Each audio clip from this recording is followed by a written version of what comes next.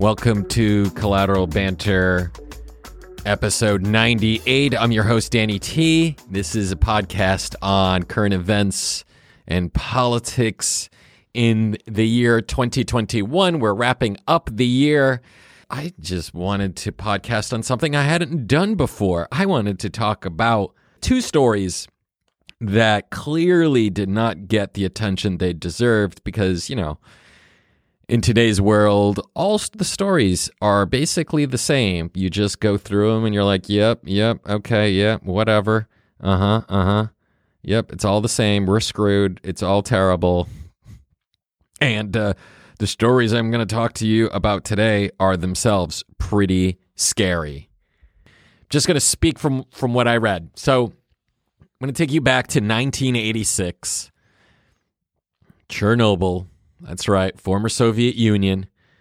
There is a explosion and contaminations spread in the air. And essentially the Soviet minister for hydrometeorology, Yale Israel, he has to make a decision. He has to make it essentially rain. He has to make it rain. We hear that terminology all the time now.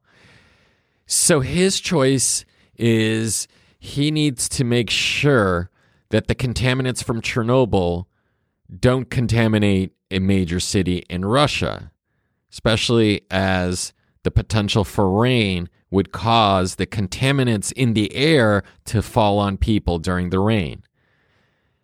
So this Soviet minister for hydrometeorology decides to make it rain using silver iodine. And by using that, he makes it rain on southern Belarus, small villages. They get the contaminants from Chernobyl. Although they didn't do anything, they were essentially the victims of poisoning, of killing people. And the reason I remember all of this is I was listening to NPR in the summer, and I remember them talking about the Soviet Union using technology to manipulate the weather. And I was blown away. I was like, when did that happen? Who had that type of technology? I had no idea that governments had the power to manipulate the weather. I didn't know. But to read about Russia, Soviet Union, doing that to Belarus in order so their citizens in major cities didn't get contaminants is horrifying. A very difficult situation for anybody because you clearly don't want this to happen to anybody, but it's in the air. So if it's in the air and rain begins to fall, it is going to contaminate not only the people living in that area where it's raining, but it's in the soil. Nuclear power, nuclear bombs, have been correlated to a lot of potential diseases. Thyroid disease, thyroid cancer, low sperm count. Again, there's only correlations. There isn't a link. But that said, it's terrible to know that in 1986, I was 2 years old, that people were essentially experiencing rain precipitated by fighter planes, essentially shooting silver iodine into the clouds, and that precipitated rain on people. But the rain wasn't just regular rain. It was full of Chernobyl's contaminants, Chernobyl's radioactive material, radioactive isotopes. Everything that was from Chernobyl actually spread beyond Chernobyl.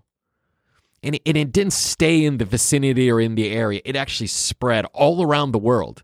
The article that I should find and link this episode to from The Guardian talks about how the contaminants eventually reached Cumbria in England, contaminated the soil and the ground, all because of one thing that happened in the former Soviet Union that nobody in Britain did or had any say over or had any control over. It does show you that we have the technology of something that can exist beyond borders and impact people in ways that we are only beginning to understand. And I mentioned the story of the Soviet Union in 1986 because you must be thinking to yourself, like, why is that important? Because the technology now is being used by the Chinese government. This year, in July 1st, when they were celebrating Chinese Communist Party during a celebration on July 1st, the government used cloud seeding technology, as they called it,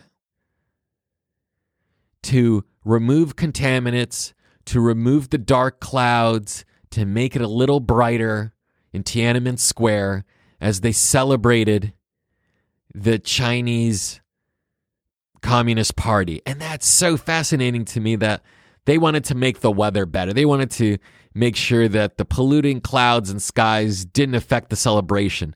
But more startlingly to me is governments now have the power to manipulate the weather. Look, I try not in this podcast to sound like a crazy nutcase, and maybe sometimes I do. I always tried to be judicious and tried to withhold bombast. But what does it say that the governments have the power to manipulate the weather? The weather, man. I mean, that's incredible. I'm sorry. Again, I hear one story about the Soviet Union in the summer, and then I read a story only a couple months ago about the Chinese manipulating the weather for their celebrations. And of course, the Chinese technology was far superior to what the Soviets had. The Soviets had, just a couple hours after the explosion to make it rain. I'm going to be honest with you. When I think about that, I always think about somebody throwing money down on people. That's the understanding today. I'm going to say that's not the understanding when you really begin to understand the power that the government has to make it rain. I don't want it to make it rain. All right? I don't know what's up there. I'm not saying there are, if there are nuclear tests going on, aren't we affected by it? It doesn't stay in the area. It travels based on weather patterns, wind. It just travels. And so when you have now an explosion, Fukushima in Japan, right? That didn't happen too long ago. What happened to the air? Did that affect Japan or did it go elsewhere? Well, where did it go? Who was affected by it? Who around the world is being affected by nuclear technology? It's fascinating to me too. In the last couple months, and I almost bought into it, is the belief that, to stop CO2 emissions, we all got to get on the bandwagon of nuclear power. We just do. Nuclear power. People need power.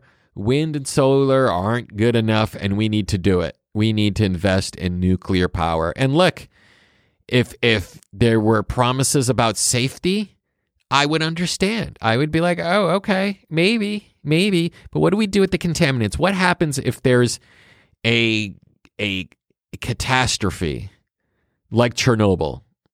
By the way, I haven't watched the HBO show, but I guess I should. But either way, we need energy. Solar and wind can't match our energy needs today, so let's get back to nuclear power. And that scary part is, and whose lives are we going to risk with that, right? I mean, if people in England were impacted by Chernobyl and villages in southern Belarus, they didn't have any choice over what happened in Chernobyl. They didn't cause it to happen. They weren't influencing those decisions really directly, and yet the world paid the price for it. And that understanding that we're all really interconnected, especially when it goes to this type of technology that can transverse borders. Contaminants in the air from a nuclear catastrophe Don't just stay in borders and say, oh, well, I'm sorry. Yeah, I guess this needs to stay in the vicinity that the explosion happened. That's not how it works.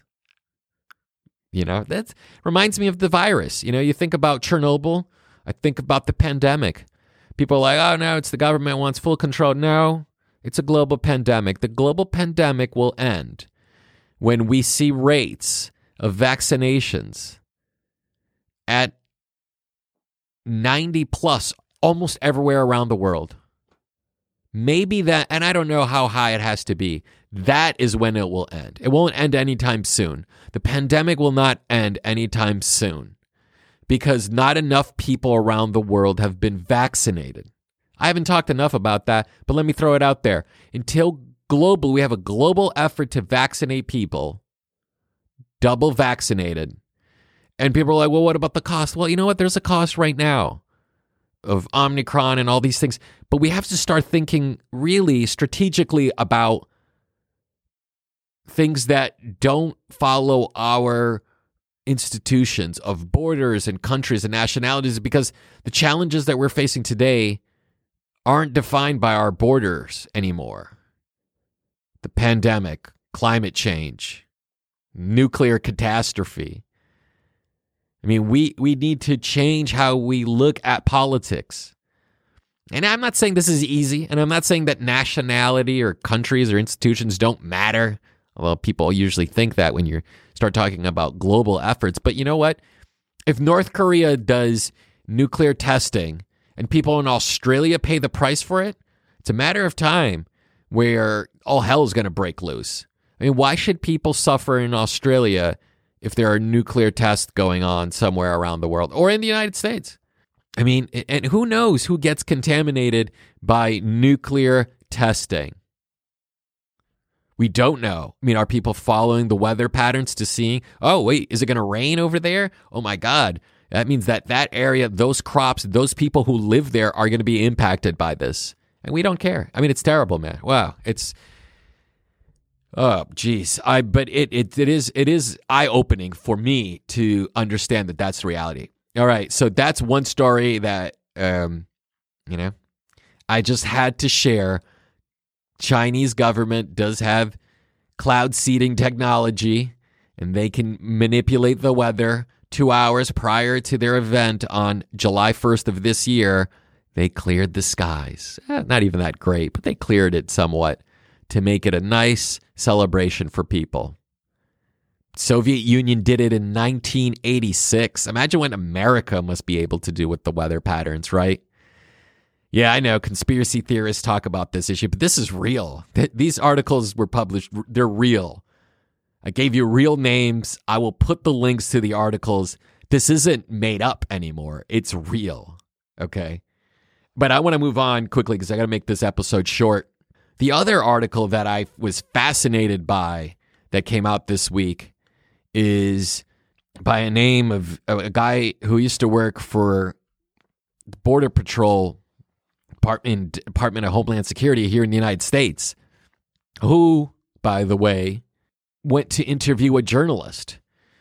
And before he interviewed the journalist, he puts the journalist's name in a database and researches the journalist. I mean, this story should be much bigger than it was. And I get the January 6th story was slightly bigger and got a lot more attention. But the fact that Department of Homeland Security is looking up journalists is a real story that deserves light and attention. I mean, especially for journalists, right? I mean, they're talking to sources, they're talking to people. If people in the Department of Homeland Security are investigating journalists and seeing who their contacts are, and according to one person, his name is Jeffrey Rambo. It's great. Rambo, that's right. That is standard operating procedure. Now, the Department of Homeland Security and other officials must say, nope, he violated the rules and policies. We don't do that. What's the truth? Well, we need to expose it to what really happened, right? I mean, not enough people care about civil liberties because we've come to accept no sense of privacy. But this involves journalists publishing materials that are important to the public, right? And this involves government intimidation of journalists, government following journalists. Does anybody care? No, nobody cares, right? It's like, up, story, move on. And by the way, the article, which was published in Yahoo News, which I will definitely indicate here in the show notes, was a 36-minute read. That deserves attention. Because it's not just so simple the government is just following journalists, move on, what's next? It's how is it being done? How is it being manipulated? What else is really happening? You know, there's a story very few people know about here in the United States. And this was done by the AP. So not Yahoo News, but AP. I want to say it happened in 2010 or 2012. And they talked about a department within the DEA, within the department inside the Drug Enforcement Agency. There is a special division called SOD, S-O-D. And what happens in SOD is they essentially obtain information, usually about drug dealing, of course, but they obtain it illegally. They obtain it through a wire, through eavesdropping on conversations, but they know they can't use what they've taped, what they've recorded, because they didn't have authorization from the courts, right? However, what they end up doing is they have that information and they share it with police departments, right? But then they tell the police department, you can't say where this investigation originated from. So you have to create something called parallel construction. You have to create a parallel construction of the origins, which are obviously tainted. Like I said, the police did not have authorization to eavesdrop, to listen into conversations that were happening. But however, they know something's going on, so they just want to pass it along to different departments. I mean, that deserves an inquiry. It really does. And the public should know that the ability of somebody to obtain information without warrants, without approvals from judges, without probable cause, but then sharing it with the police departments. And the sad part about the story is, if I go to email the journalist, they're like, yeah, that was published. Yeah, I guess a lot of people aren't interested. A lot of people aren't interested in what's really going on. It's like when you hear sometimes Steve Bannon talk about flood the zone. We've been flooding the zone long before Trump and the right-wing, takeover of the country. Flood the zone is like the economy today. Flood the zone. Just flood it. Just who cares? Just throw crap all over it. People won't figure out what's really important. To me, I can't read all the stories in the world that I want to. It's a lot like there are so many books that I buy, and that's my kryptonite. I just buy too many, and I wish I could read more. I wish I could read quicker. Maybe that's my issue in life. But the issue with buying so many books is a lot like information. We're in information overload. We have so much information, and we also don't know what to do about it, that we sort of just protect ourselves and just go through our regular cycles of accumulating money without actually trying to change things. Sure, there are activists today, but who can be a full-time activist and pay bills, right? And I think that's the greatest problem with our society today is everybody's a spectator. They call it, spectator democracy? I've heard the term just recently, monitor democracy. We just monitor things. Oh, look. And yeah, it's terrifying that this conversation about media and what really matters isn't had enough. Like, we can't yet process and understand what it all means because there's so much of it coming at us all the time. But it should frighten us that, Department of Homeland Security is looking up journalists in their very powerful database about what we do, what we know, who we hang out with. Stories about romantic relationships. I mean, is that right for them to use that information about you? Imagine the manipulation that the government could do to the media if they have that sort of data on people. Blackmail, threats, destroying lives, destroying careers. I mean, that's where we are. you know? So, look, my opinion is Trump is sort of a conservative autocrat because that's his instincts and that's his mentality. But people who largely support him see it probably as a savior of democracy because they want to reinstill their values and ethics and their views of the world. They want a hierarchical society and they, want more traditional values instilled in people and across society. They must see 1968 as this great aberration of deviancy that they must now go out and conquer, right? And I mean, this is the sort of feud and fight that we're having right now. I mean, and that's the story we have today, right? And I want to end it with just to share my viewpoints on the conversation about control of bodies and control of women's reproductive rights. The way I understand this conversation about a woman's right to choose is, let's not forget, it's a woman's right to choose. In China, I can condemn it because there women didn't have a right to choose. The government said, one child policy, huge mistake they made.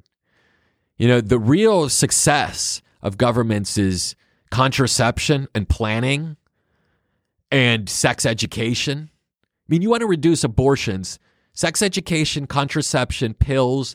We have if we're manipulating weather, we can probably control the ability to have people reproducing, instead of having 10 kids, have 3 or 4 kids. Nowadays, people don't want to have kids, which all goes back to trying to control women's bodies and reproduction.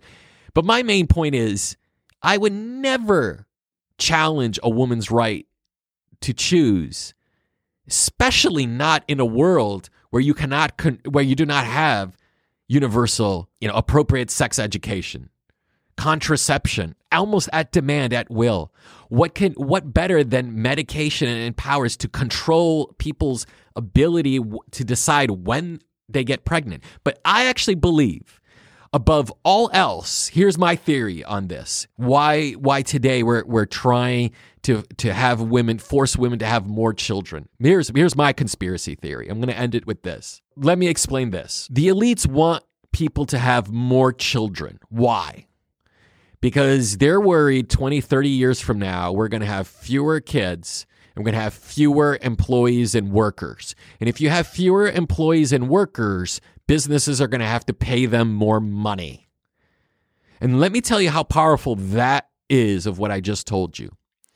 In a book called Why Nations Fail, 2 scholars write that the Industrial Revolution happened in Western Europe because the Black Plague, the plague that erupted in Western Europe, killed off so much of the population that the landed elite had to pay their people more money. There was less humans.